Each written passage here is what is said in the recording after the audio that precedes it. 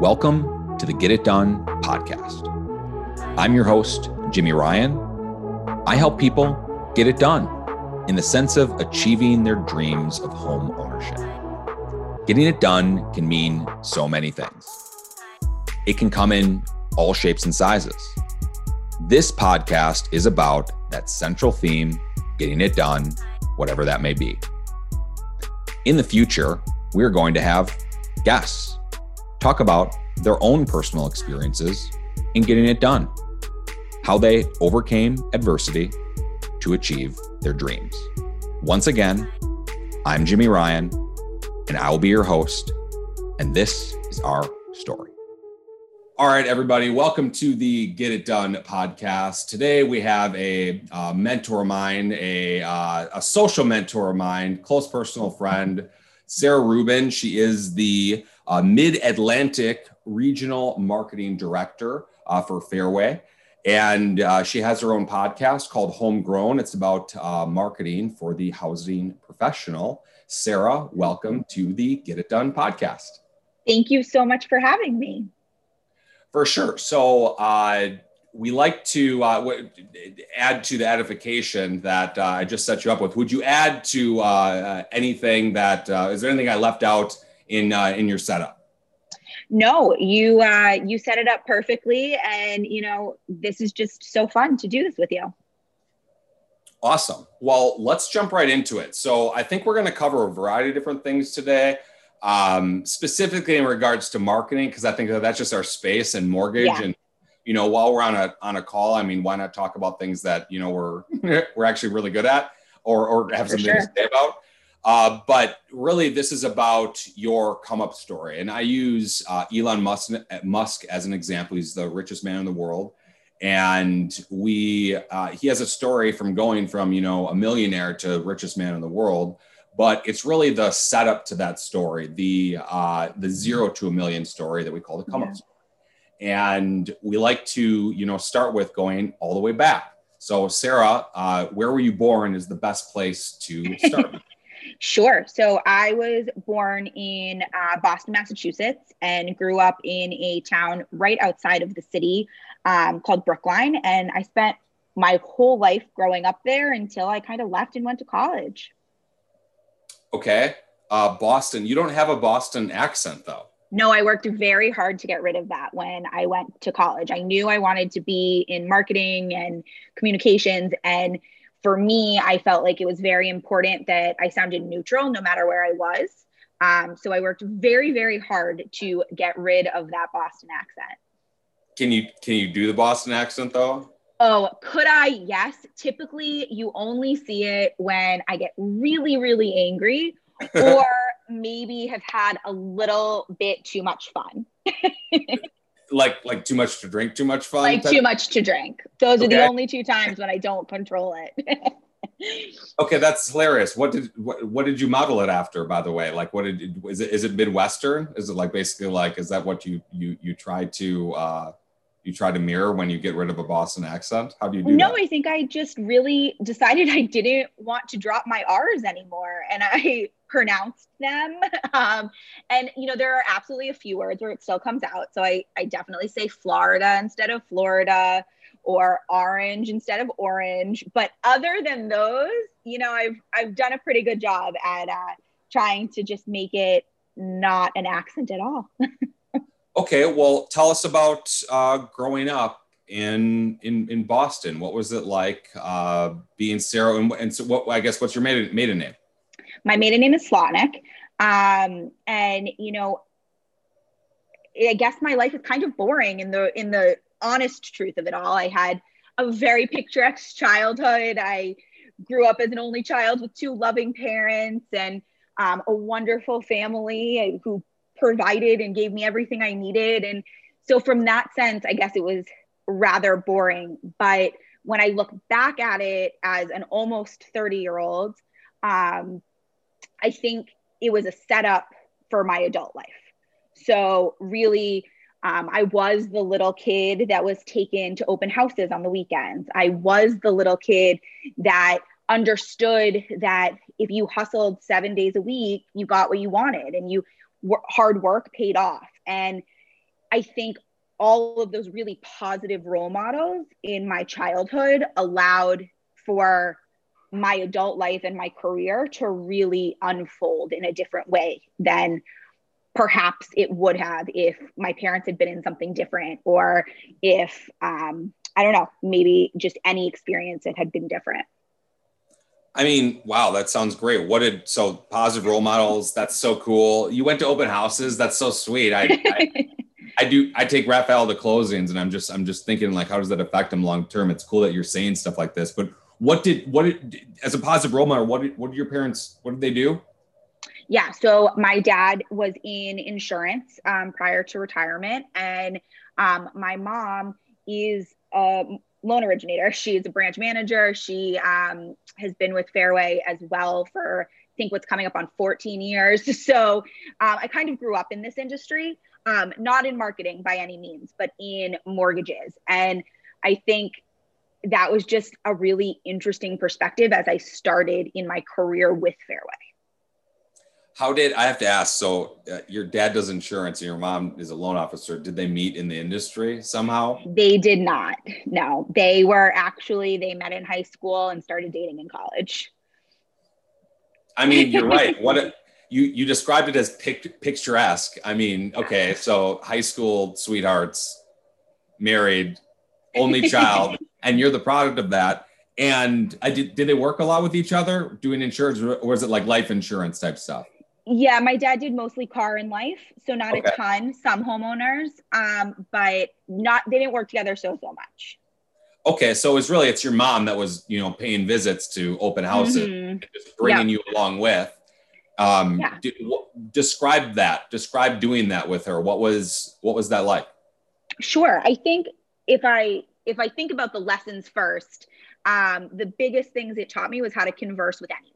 So as a 5-year-old and you're talking to realtors, you have to learn how to have a conversation with adults. You can't, and sure, technology existed, but not my iPhone or my iWatch. But so I couldn't just color. I had to learn how to converse. I had to learn how to talk to anyone in any situation, and that a smile goes a really long way. If you simply just are friendly and personable and get to know people, you can be really successful. So whether it was helping in those days set up, lunches, or just kind of walking through the house with my mom and the realtor, or whatever it might be,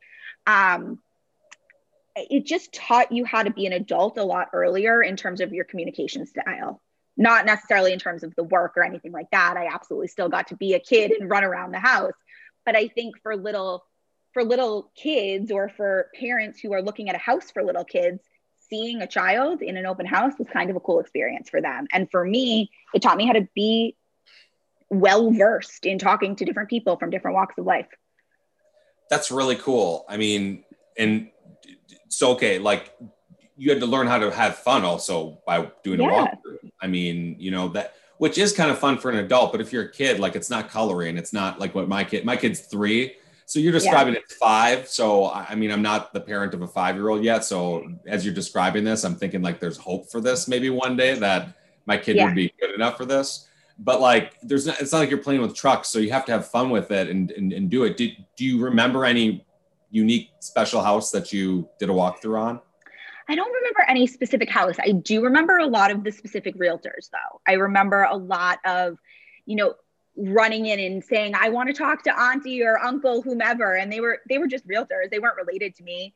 But it just taught me how to really establish those relationships. Right. And my mom will say, I don't know if I ever was a real kid. Not because they didn't want me to be a kid. They would always say, like, don't you want to play with kids your own age? And I'd say, no, I want to talk to the adults. But I think I just loved that social aspect. I loved that getting to meet people and talk to people. So I suppose it's really no surprise I got into a business of helping people connect with other people. But I don't remember a specific house. I do remember a lot of specific people. That's actually, I'm really glad I asked that question, because I kind of thought that would lead to like a specific house, but no, you remember the people, and Your aunties and uncles. That's so funny because like, I feel like I'd be totally telling Raphael, hey, go, that's auntie, or uncle so-and-so. Right. Go say hello. Oh, hi, auntie or uncle. And I could just see, and then like, and of course they do. They remember the kid more than they remember you, probably more times than not. And I think, as I think about it from a marketing perspective, which definitely was not was not the hope of my mom when she brought me. It's a Saturday. I want to spend the day with my kid. I'm going to bring her to my open house. But when I think about it from a marketing perspective now, people choose to work with people. I say it all the time. That's what I teach every one of my loan officers when we're talking about marketing is you have to be relatable. You have to be a human first. And if I'm in a home that's perfect for a 5-year-old and the family can see themselves with their kids living there, they're going to remember you as that loan officer. They're going to remember the little kid that was running around. And now when I first entered Fairway, I was working for my mom. I'm no longer, but when I went with her to do a bunch of presentations as a marketing person. And so many of those realtors said to me, I still remember you as the 5-year-old or the 10-year-old. Right. And, people don't forget that type of stuff. They don't forget how you made them feel. And I think there's no underestimating the power of just being yourself, letting people into you as a human. And you don't have to leave your kid at home with a babysitter another day because you have to go to work. Find a way to incorporate them into that. And I will forever be grateful that my parents did that because I got to respect them as people, not just as parents. And now I look to them, especially my mom, who is still in this industry, as role models professionally, not just as my parents. So I think it opened up a whole different world for me. Well, I think you have a really great quote is people work with people. And I remember you've actually said that a couple of times at Fairway. There's an Ignite class that you run that basically teaches, social, and, people work with people, and it's just so true. And it's just so cool to hear it from you and your story coming up with it. I mean, you literally grew up doing the work. And you mentioned earlier that, look, it was a hustle and it was 7 days a week and you got to respect the hustle. Talk about that a little bit more. So like a lot of times people talk, it's fun to go to an open house, but look, what about the 7-day hustle? Yeah, I think, you have to know what you want and you have to know what it takes to get there. So if you want to be average, you can do average work. So you can work 5 days a week, 9 to 5, not answer your phones earlier or later, call back when you want to. If you want to have unlimited potential and be that exceptional loan officer or marketer or realtor or anything else you want to be, you have to be willing to do the things that others won't do. So you have to answer your phone at 10 o'clock at night. You have to be willing to work a Saturday and Sunday. And sure, you will get to the point where you are established and you might not have to do that every Saturday and every Sunday. But when your best referral partner calls you, you pick up the phone. And I think that's what I learned to respect is that you do what it takes to get where you want to go. And you don't put it's not supposed to look like that in front of any of it. I think to add to that, I mean, it's just more even to build off of people work with people is that, these people become your friends. Right. There's these people that like, look, if there's here, my cell phone is not public knowledge, my actual real cell phone number, but there are some realtors that have my actual real cell phone number because they are really like my best friends. Like I really actually love these people. I go on trips and vacations with them. And it's kind of weird to think about, like, does your relationship actually grow to that? Well, I would argue if it's not that, is it even a real relationship? And it just allows you to go deep, and you got the chance to really see that. So where'd you go to school growing up? To high school or to college? Well, I guess, I don't know. We're kind of fast forwarding quick, but it's all right. Like childhood stories, any memorable childhood stories from grade school on to up to high school, anything crazy that's a part of your come up story? I don't think so. I think, I I mentioned it a little bit earlier. I don't think I found my own until I really hit college. I'm not sure I ever was a kid. And I think my personality has always been an old soul. I've always found it easier to talk to adults than it is to talk to kids. And perhaps I just didn't find that right niche.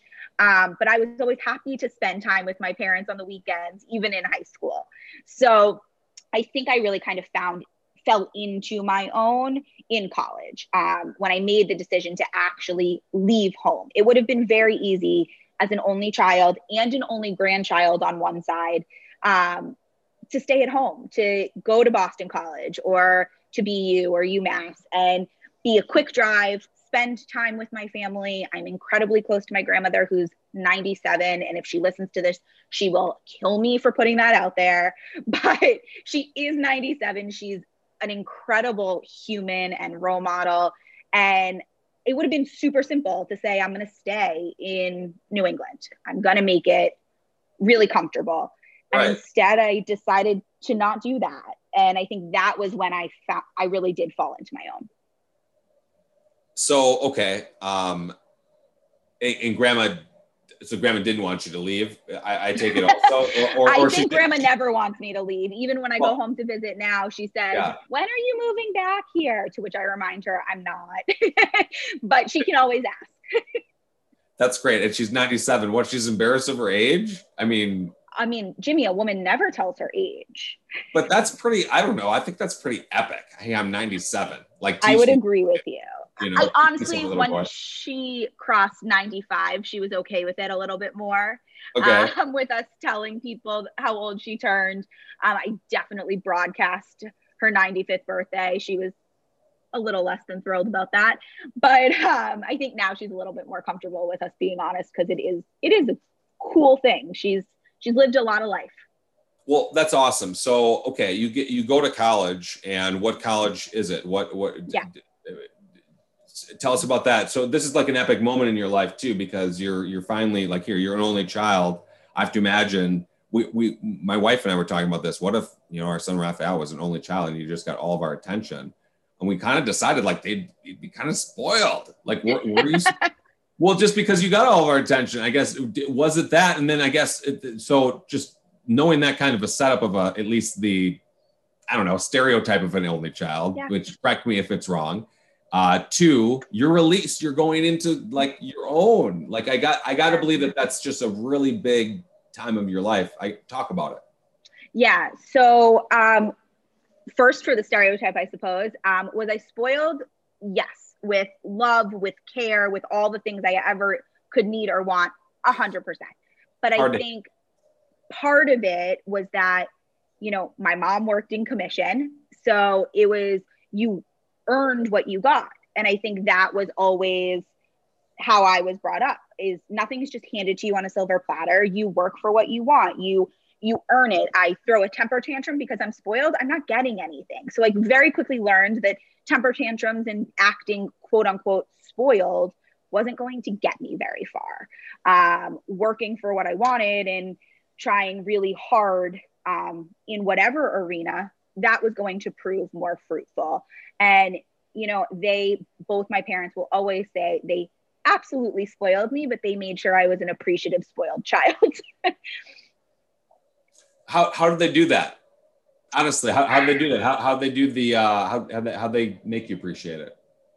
I think it was a lot of delayed gratification. It was and again, I don't want that to sound as if it was delayed gratification in terms of affection. That was never held back. I got as much affection as I could ever dream of, and I was absolutely beyond spoiled in that measure.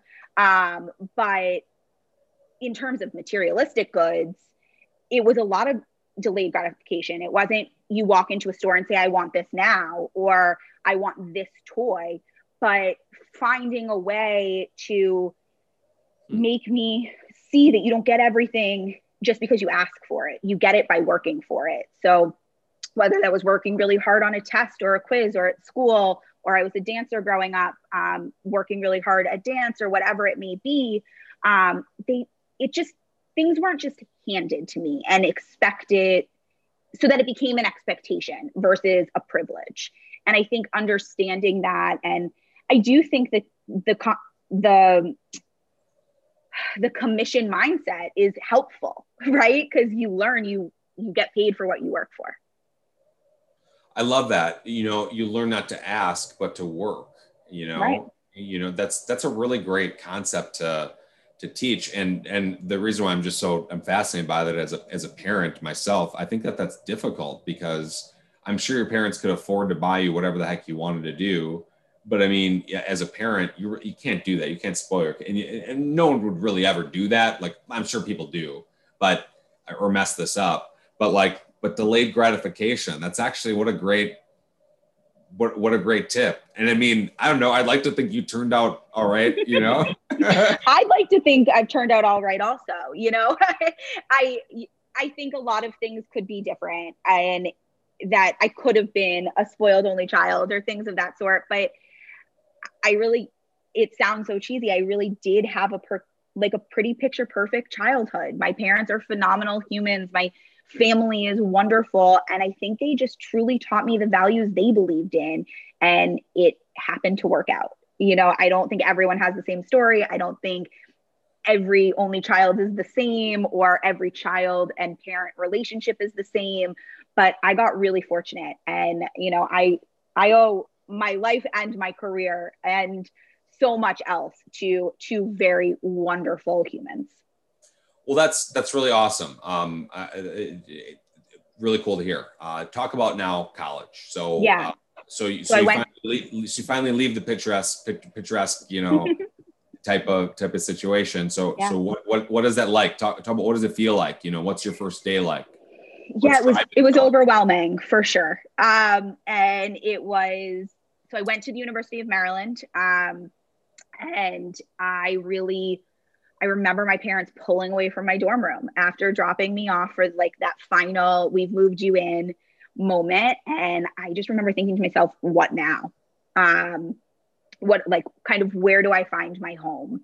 I went to a huge university. I didn't go to a small school. I went to a giant, at the time, ACC sports school. I really had no idea what I was getting into. And I guess lucky for me, and I was placed in a smaller freshman dorm. So I made my decision really late where I was going to go to school. I was between a few, and I got put into a smaller freshman dorm, and it made it easier to build a community really quickly. And define smaller. How big was it? Probably 200 kids versus 1,000. Okay.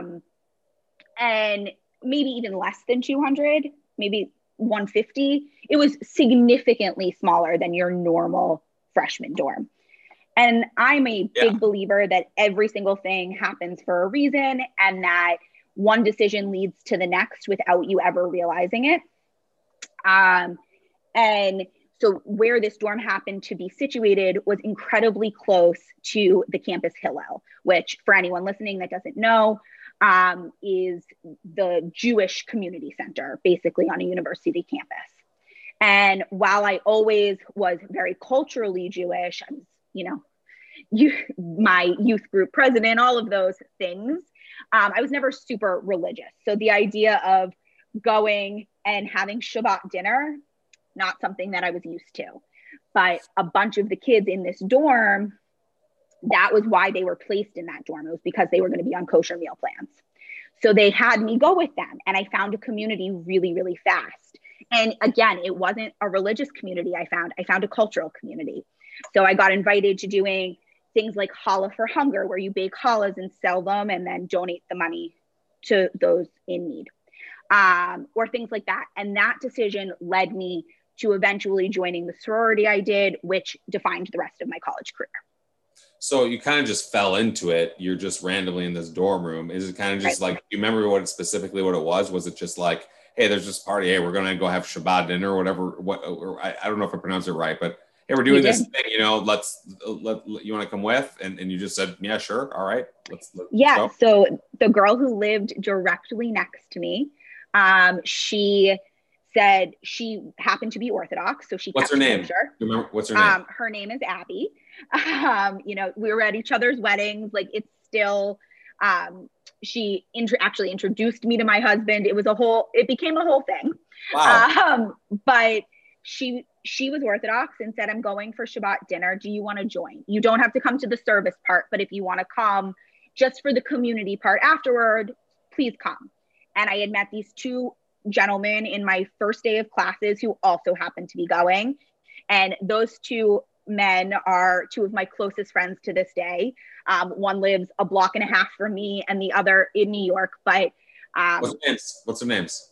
Brandon and Nathan. And I talk to them so often. They really helped shape that first semester of my freshman year. And so I went with them. And while, again, I never fell into the really religious side of it, I did fall into the community. And as I mentioned, I joined that club where the leader happened to be, in the long run, my big in my sorority. And, all of it tied together in a really beautiful way that took a huge school and shrunk it down pretty significantly. That's really neat. I mean, a lot of times people don't find that. I mean, it's pretty lucky that just ended up just working out. So it seems like this was a pivotal moment, just that whole relationship. And you said that, so Abby ends up introducing you to your husband. I mean, just to dig a little bit deeper into that, how did you come to that? How did that happen? Sure. So they happened to live next door to each other sophomore year of college. And I had moved into my sorority house at that point. And then she kept saying to me, there's this boy I want to introduce you to. And I kept saying, no, I wasn't interested. Thank you, but no, thank you. And then my junior year, my first semester, we had a sorority dated function. And last minute, my date had an exam and had to bail. And so I said to Abby, you know what? Okay, fine. And so from there, the rest is kind of history. And Matt showed up at my door that night, and, almost 10 years later, here we are. That's just amazing. And you guys are married how long now? 2 years. Awesome. Well, congratulations. And it wasn't all sunflowers and rainbows. We definitely were college kids for a little while, but by our second semester of senior year, we both said, I think this is what we really want to do. And we haven't been apart since. That's really neat. So, okay. So all of this stuff is kind of happening at the same time. What you mentioned that you were into like sports or you went for some sports thing. What did you go for in college? Like, what did you study? What was your main? Yeah, study? None of that was because of sports, but I went to a huge sports school because I wanted that college atmosphere. I wanted everyone goes to the football game on Saturday. Right. Okay. Gotcha. What did you actually? Go ahead. I thought I wanted to be a business major. I took one economics class and decided that was absolutely incorrect, and decided to switch my major to communications and public relations, and ended up graduating with a major in public relations and a minor actually in leadership studies, which was one of the very few universities that had this program. And it was really cool. It taught you kind of how to lead amongst all different types of people and take all kinds of personality tests. And it was very interesting. So, so you do all this stuff. You basically study, this personality test. That's really cool. Leadership studies. I have to imagine that'd be a lot of fun. I never went to college, but that seems like something that I would be interested in. It was very cool. And it seems like you've applied this to your today now job, but what did you do right out of college? Did you just jump right into, were you ever, I guess, did you ever become a loan officer, or did you ever do that? Or what did you do right out of college? So directly out of college, I actually went to work for a healthcare public relations firm. And I quickly learned it wasn't for me. I spent about 2.5 years there, just kind of getting my foot in the door, understanding the rotation, what it was like. And that was a grind. That was from morning till night, no matter what, but the grind was different. It wasn't fun. It didn't make me want to work harder. And I believe if you're hustling in the business you're meant to be in, no amount of work is annoying or makes you dislike your job more. Typically, I find when, at least for me, when I love what I'm doing, I don't care how hard I work, that's fine. But when I hate what I'm doing, that's a problem. Right. Well, was healthcare just like, was it just so terrible because of all the regulation and just like you couldn't do anything creative and you just have to do like one or two, types of things, and then you couldn't show any creativity in it? That was part of it. Part of it was the like consistent news monitoring. You're sitting there as like an entry level PR person, just watching Google alerts come in every day. And yeah, agency life is just, you're either in it or you're not, and you either love it or you don't. So for me, I didn't love that kind of, you do this while you're entry level. And I found in my current job, you do whatever you want to do that works for everybody. You make the path yourself, versus in agency life, it was very prescriptive. And that just wasn't my personality. So I spent about 2.5 years there and then joined Fairway shortly after. So it was kind of like it seems like you joined because sky's the limit type of mentality. So yeah. And Steve Jacobson, Jake, is just a big promoter of just like, here, what are your self-limiting beliefs? I think I witnessed him on a call where he said like, look, I used to think that we could only do like $1 billion, and now we're looking at doing, $100 billion, and just like some of these nuts numbers. So how do you, I guess, how did you take the healthcare to, was it just simply the experience of the process that you took into mortgage, or were you always going to come into mortgage? Like, was that just like the plan? Like, no.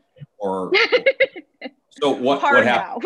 No. All right. Well, what happened? So I always said that I would never get into mortgages because I was part of them my whole life. I was like, that's not what I want to do.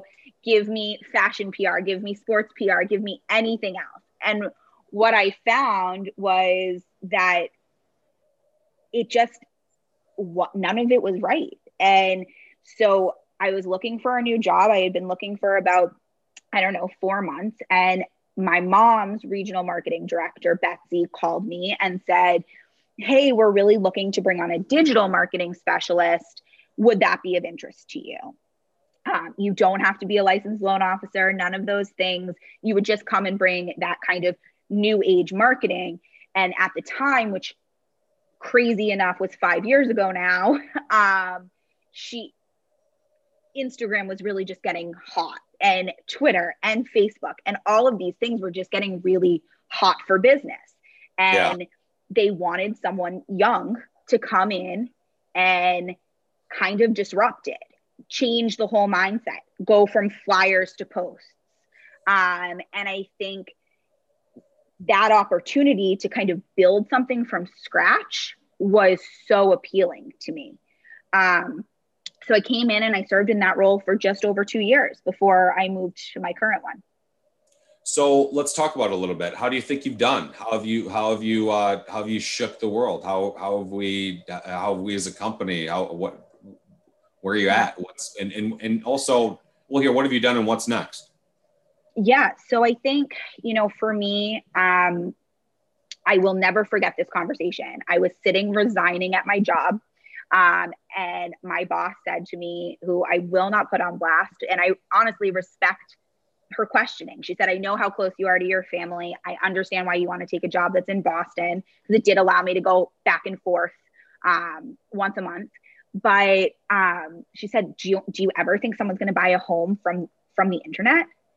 And now fast forward 5 years, right? And think about all of the advertisement and the searching for homes and for mortgages online.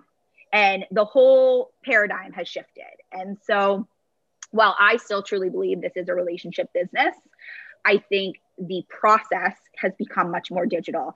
And the point at which the loan officer or the realtor enters the equation is most of the time after a significant bit of research.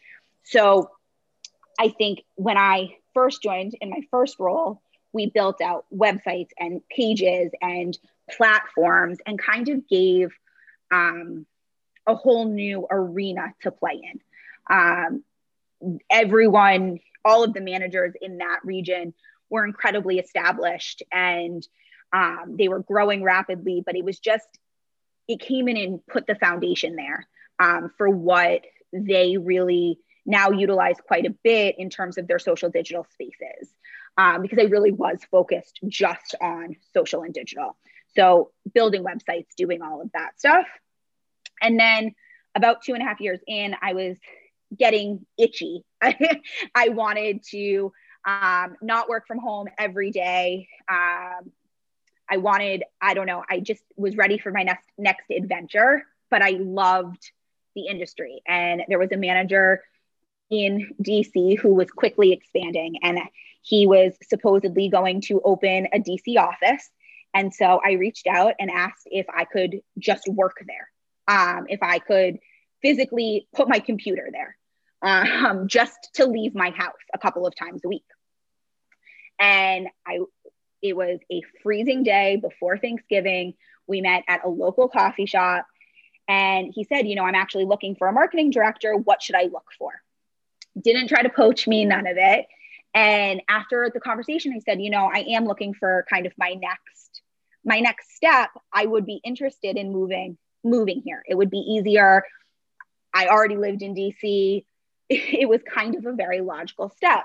But reminder, I worked for my mother. So how do you tell your mom you're leaving her for a different region? And so I think it was kind of a beautiful thing. I was able to say, you have a marketing director. She's not going anywhere. I think it's time. And I had the same conversation with the marketing director, who was my direct boss, saying, you're not retiring.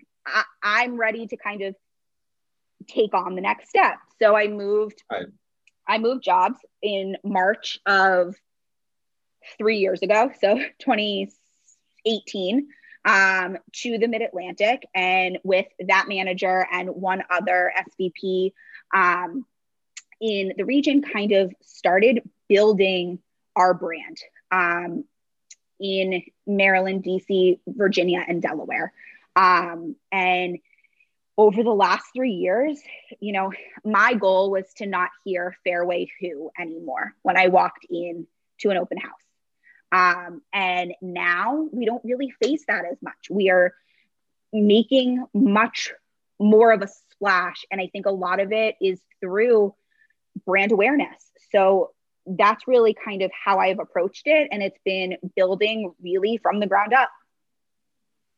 Well, as a loan officer that works at Fairway, it certainly does make it easier if, the real estate agents involved, have heard of Fairway, especially when they have a pre-approval letter with your name on it. Sure. The brand awareness is certainly a really important thing. And a lot of times it goes undernoticed, and it just kind of goes to your point. And it's only 5 years ago that this is being said, but do you ever think somebody's going to buy a house on the internet? The internet's been around for a while. Wow. People have been buying on the internet for much longer than 5 years ago. Right. For 10 plus years, 20 years even,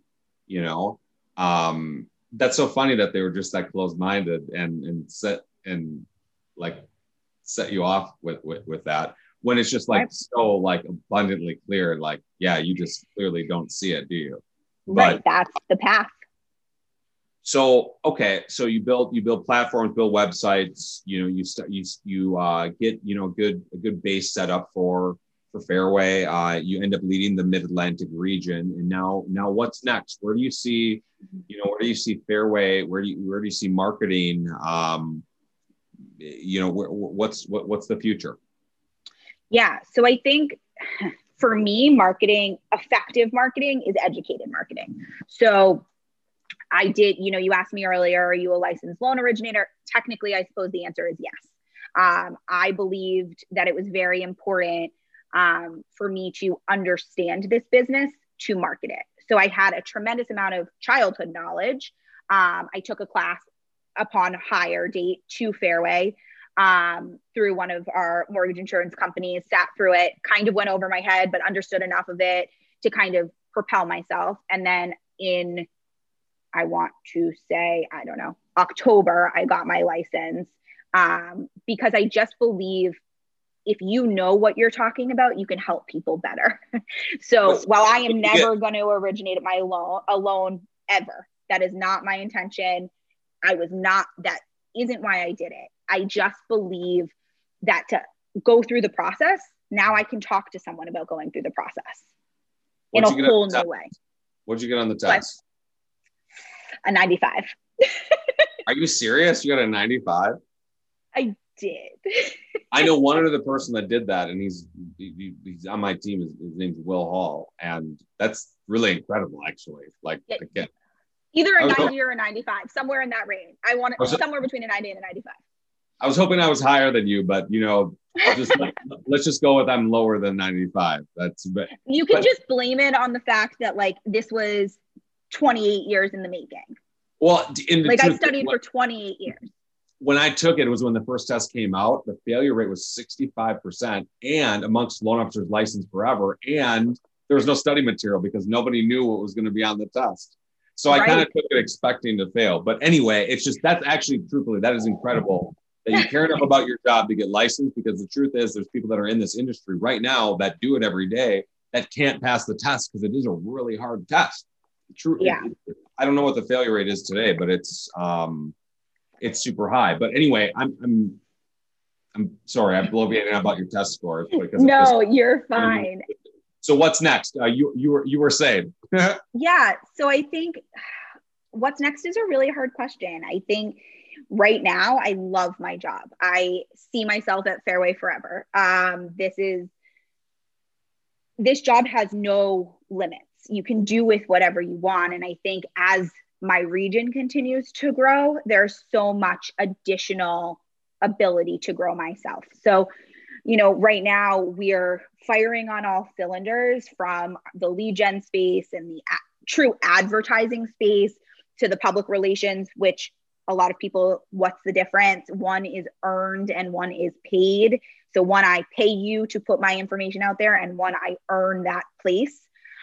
So from that paid space to that earned space, building relationships and showing all of who we are as people has been incredible. And this past summer, we brought on a full-time member to my team.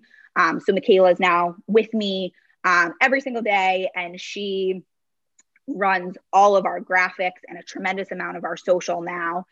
And I think really for us, it's to keep on doing what we're doing, to keep showing people who we are. And in our region, we really go by we're people first.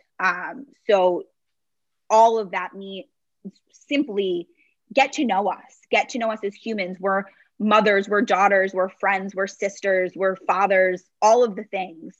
We're homeowners. Get to know us as people before you worry about what we do as for work. Eventually that'll come out. And I think really my job will continue to be teaching people how to put themselves out there in a way that's relatable and attainable. Because for a lot of people, I think you hear you're a loan officer and you say, what is that? What does that mean? What do you actually do? And the more we can explain that for our loan officers, the more we can put out YouTube content and website content and all of that stuff that helps with that, the less of a battle they have. And there are less restrictions for them. Yeah. And I mean, I think we talk about this on my team a lot, and just to play on the relationships piece that you're talking about, is that, people know you, like you, or, and trust you, they're probably going to do business with you. Right. But it starts with, they have to know you, it starts right there. So do they even know who the heck you are? And that's why brand awareness is so really, right. It's the number one thing towards your, build towards a strong relationship where, right. Business happens. Talk about podcasting for a minute. So you have Homegrown. It's for housing professionals, marketing for housing professionals, and I'm a fan. You can see my name in one of the 5-star reviews. Which, by the way, we appreciate those 5-star reviews. All you got to do is you hit pause. By the way, on your Apple Podcast, just scroll down a little bit. You tap the 5. It's real easy. You'd appreciate that too, Sarah. But absolutely. But anyway, talk about your podcast and what really I want to talk about what your goals are for the listener, what the audience is, and then back end to a podcaster, I guess, somebody that might have their own podcast or want to launch one, I guess, what advice would you give, and what would you say have been the results in your personal life because of it? Sure. So I think Marina and I do the podcast with Marina Kowaleski, who happens to be the marketing and biz dev person directly working for my mom, but she's also a dear friend. And she took my job when I moved to the Mid-Atlantic and then transitioned to working solely for my mom. But the two of us have always called each other and said, have you seen this? Or can you believe this marketing thing happened? We've always kind of been each other's sounding boards. We would edit each other's content, all of that kind of stuff. And when the pandemic hit and we were kind of stuck in our houses and we couldn't really communicate the same way we used to, her and I also used to meet whenever I would be in Boston. We would sit and talk, and, we were just each other's sounding boards. And we said, let's do it. Let's just dive off the deep end. Let's have these conversations recorded and we'll put it out there and we'll see if it works. So for us, really the goal was to help housing professionals understand that marketing isn't so hard, that right. being your authentic self is all that you need to do to really market. And so I think that was really our goal. Our goal was just to make it a little bit more relatable for people, let people realize it wasn't a full-time job to be on social media. It should be part of your full-time job, but it definitely doesn't have to be everything for you. And we kind of just have our sounding board conversations recorded now.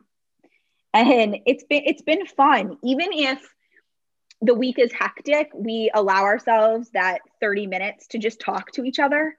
Right. And it's not so much of a time suck because we're really just having the same conversations we would have had about what platforms we're using, why we like them, and how we can do it better. What have your results been from the standpoint of, like, not necessarily in how many listens do you get or whatever, it's more so like, what have you seen as results of just having a podcast and I guess the attention you get or the action that you get that comes from it?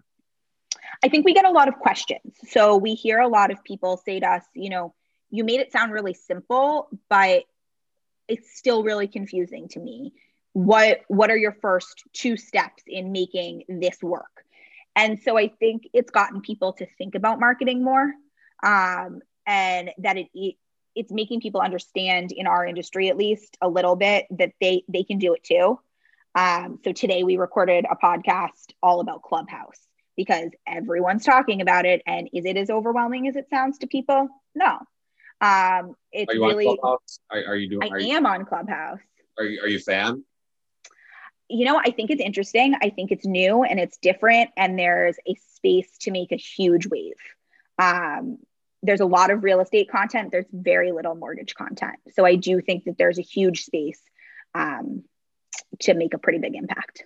I agree. I'm going to be really interested to see how people use it to get a lot of followers. I'm on it too. Yeah. I think I'm at Jimmy Ryan. I don't know. We'll figure it out. Maybe I'll have to add that to the link tree. We'll add our Clubhouse to our link tree. Exactly.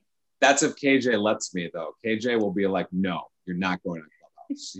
I think he's like Clubhouse, which is another thing. Are you anti anything like TikTok? Why won't you be on it? Oh, interesting. That's a good question. I anti TikTok for work. I am pro TikTok for entertainment. Okay. But on the flip side, I'm very pro Instagram Reels for work. I think that TikTok is skewing really young. And while it's easier to make yourself go viral on TikTok, the average viewer is not then calling you for a mortgage. I also personally don't love the lack of clarity around your data. It's just not necessarily for me in terms of business. Doesn't mean that it shouldn't be for you. But I do tell people that if they're already using Instagram and they like TikTok, that they should be spending their time on Instagram Reels because it's the exact same thing and it will push your followership and your content engagement through the roof because you're now using Instagram for all it's worth, not just one segment or the other. So I would say that's really the only thing I'm anti. As a whole package, I'm anti biting off more than you can chew. If you're on no social media, please don't go join 25 things today. Pick one, get really good at it, and then add more.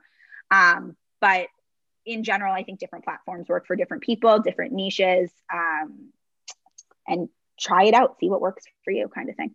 I think there's one other thing I would add is that, and you and I have talked about this a lot, is that the biggest thing is consistency. If you don't have consistency, it ain't going to work, period. Nope. Just got to be consistent. That is only way it's going to work. And if you're not consistent, I wouldn't even do it. So like, for instance, when you set up to do a podcast, don't look at it like, hey, I'm going to measure my results, at my 1 or 2 or 3 episode.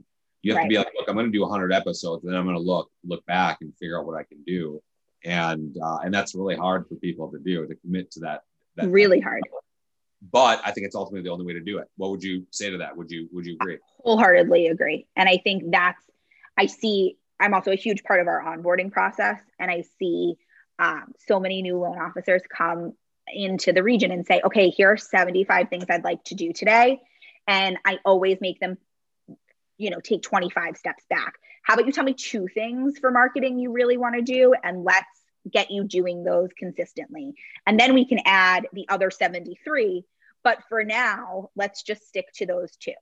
And most times I have the loan officer come back to me in 6 months and say, thank you for not allowing me to go into technology overdrive, because it would be so easy to do that and then forget to do the loan part. But I think consistency is the only magic formula. People always ask, what's the silver bullet? What's your magic formula to make social media work? There isn't one other than consistency. And I think, I shouldn't say that. There's 2. Stop selling and be consistent. So stop putting out just like salesy images, all of that stuff. Oh my God, garbage. It's not going to work. Oh my God, it's just not going to work. Like if your story or if everything that you do is 100% business 100% of the time, like, I'm sorry, but I'm just not going to watch that. I'm sorry, I'm not going to engage. And then I'm just never going to engage, and I'm going to move on to the next thing. Me and you make fun of people a lot on that, Sarah. It drives me crazy. It's my biggest pet peeve. You want to casually incorporate what you do. Stop selling. Right. I never want to be sold to. I don't want to be sold to when I walk into a store. You know that salesperson that follows you around and says, do you need help 25 times? No, I don't need help. I'll ask you when I do. And I think it's the same thing with social media. People aren't coming there to have a salesperson follow them around. They're there to get to know people, to see what's going on in someone's life. And when they have a question, they'll ask. They want to know what you do, but they don't want that all to be what it is. They want to see you with your kids. They want to see you, hey, I got a flat tire today. Hey, the snow outside, or whatever it is. So, okay. Sarah, I want to be super respectful of your time. I really have enjoyed, everything here. And there's a few questions that we ask every guest. So I'm going to run right through these. So the first one is, do you feel like you ever had a big break? Yeah, I would say probably when Brian and Kim gave me the job in the Mid-Atlantic. That was my big break. I don't think it was drastic. It was, if you wrote it down on paper, it wouldn't look life-changing. But I think together, the 2 of them changed my life and my career. That's, definitely a huge moment in your life. Yeah. Was there ever a time, Sarah, you thought about giving up? I don't think so. I think that, I haven't had a tremendous amount of trouble in my life. Things have been really wonderful. And I've never been scared of hard work. So I don't think I ever felt like giving up. I think I've thought maybe I should change direction, or maybe I should start over on something specific. And personally, I think it's okay to start over. It's okay to fail. It's okay to do all of those things. But hard hasn't ever meant bad for me. One of my bosses always says pressure is a privilege. And I think that he's spot on. the pressure to succeed, the pressure to live up to the expectation, it's a true privilege. And I don't think I've ever said, I should just quit. Yeah, you don't strike me as that type at all. And I mean, it seems like look, you've mentioned this a bunch of times. Hey, I had a picturesque, childhood and growing up and seen, but it's not like you were shy to work either. It's not like you're grateful, and I think that there's a big difference with that. Okay, great.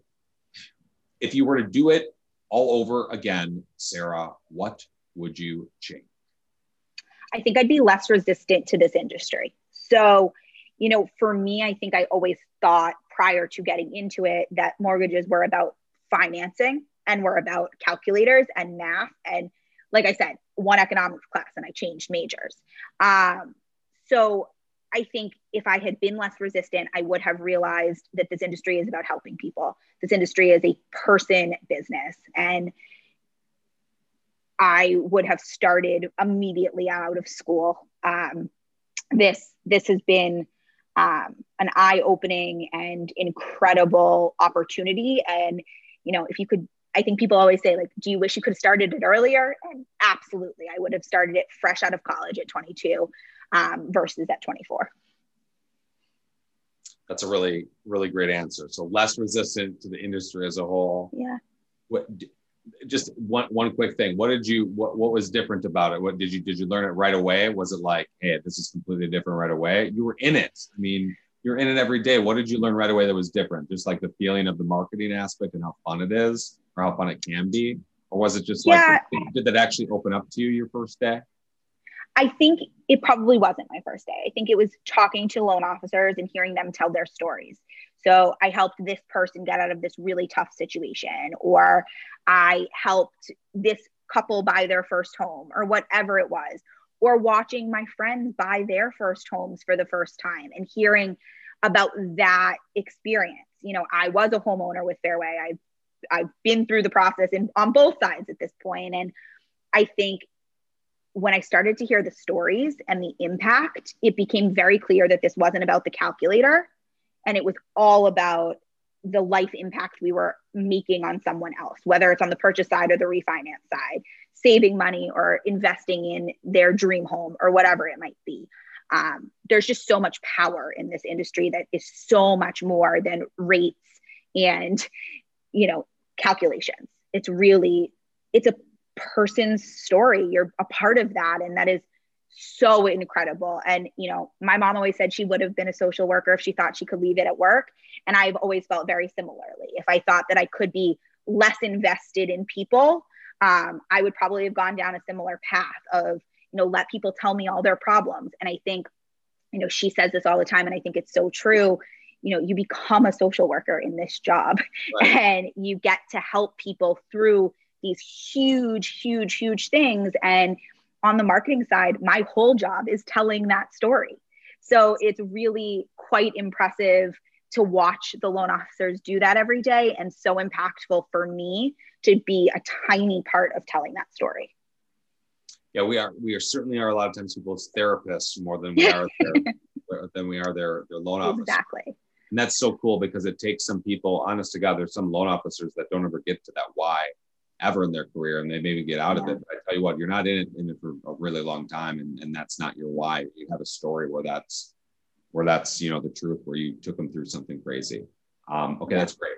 So last question to set it up. There is a I'd like to say a young Sarah Rubin out there. She has she's maybe an only child. Maybe she's going to college for her first time. And maybe she's just breaking out. She's making her first steps. Into whatever career it is. Doing something crazy with Fairway, whatever it is. What advice would you give to someone looking to get it done? Don't be afraid to go the path that most are telling you won't work. So, whether my boss said to me at the time, no one's ever going to look for mortgages online. I could have believed her. I could have stayed in healthcare PR and been very cozy. But I think the path of let's open up this industry kind of to the 21st century, right? Let's stop taking paper 1003s. Let's start advertising on Instagram and kind of going that route and being okay that there might be some trees in the way and you might have to cut them down and clear a path for yourself.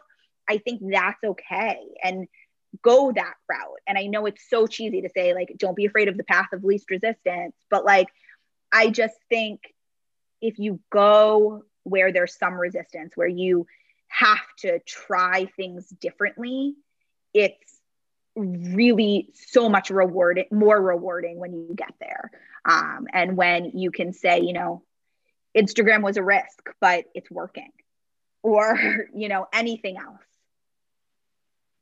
That's fire. I love that. All right, Sarah, that was great to end on. And I want to just thank everyone. You know, if you made it this far for listening, you know, you must have thought that this has been nothing short of amazing. And Sarah, I want to especially thank you for coming on. And if anybody would like to connect with Sarah, Sarah, what are ways that people can connect with you? Yeah, so the easiest way probably is to follow me on Instagram. It is at Sarah Elise Rubin. But also from right there, you can get to my Linktree, or you can go to my Linktree directly. It's just linktr.ee/Sarah Rubin. All right, perfect. And we're going to put the links to that in the podcast. And Sarah, we really do. We appreciate you so much for being on. And, you know, we appreciate those 5-star reviews, you know, on Apple Podcasts, on iTunes. You know, you can just open up the thing and just tap it. It's real easy. That's how we, you know, really advance our cause here. And we really do, from the bottom of our hearts, really do appreciate that. All right. This has been the Get It Done podcast. You can find us on Spotify, Apple Podcasts, anywhere that you listen to podcasts. And again, if you want to support the show, please tell a friend, write that 5-star review, hit that subscribe button. All those things help us make a huge difference in reaching more people. Once again, I'm Jim Ryan. Thanks again for listening. Many more stories on the way.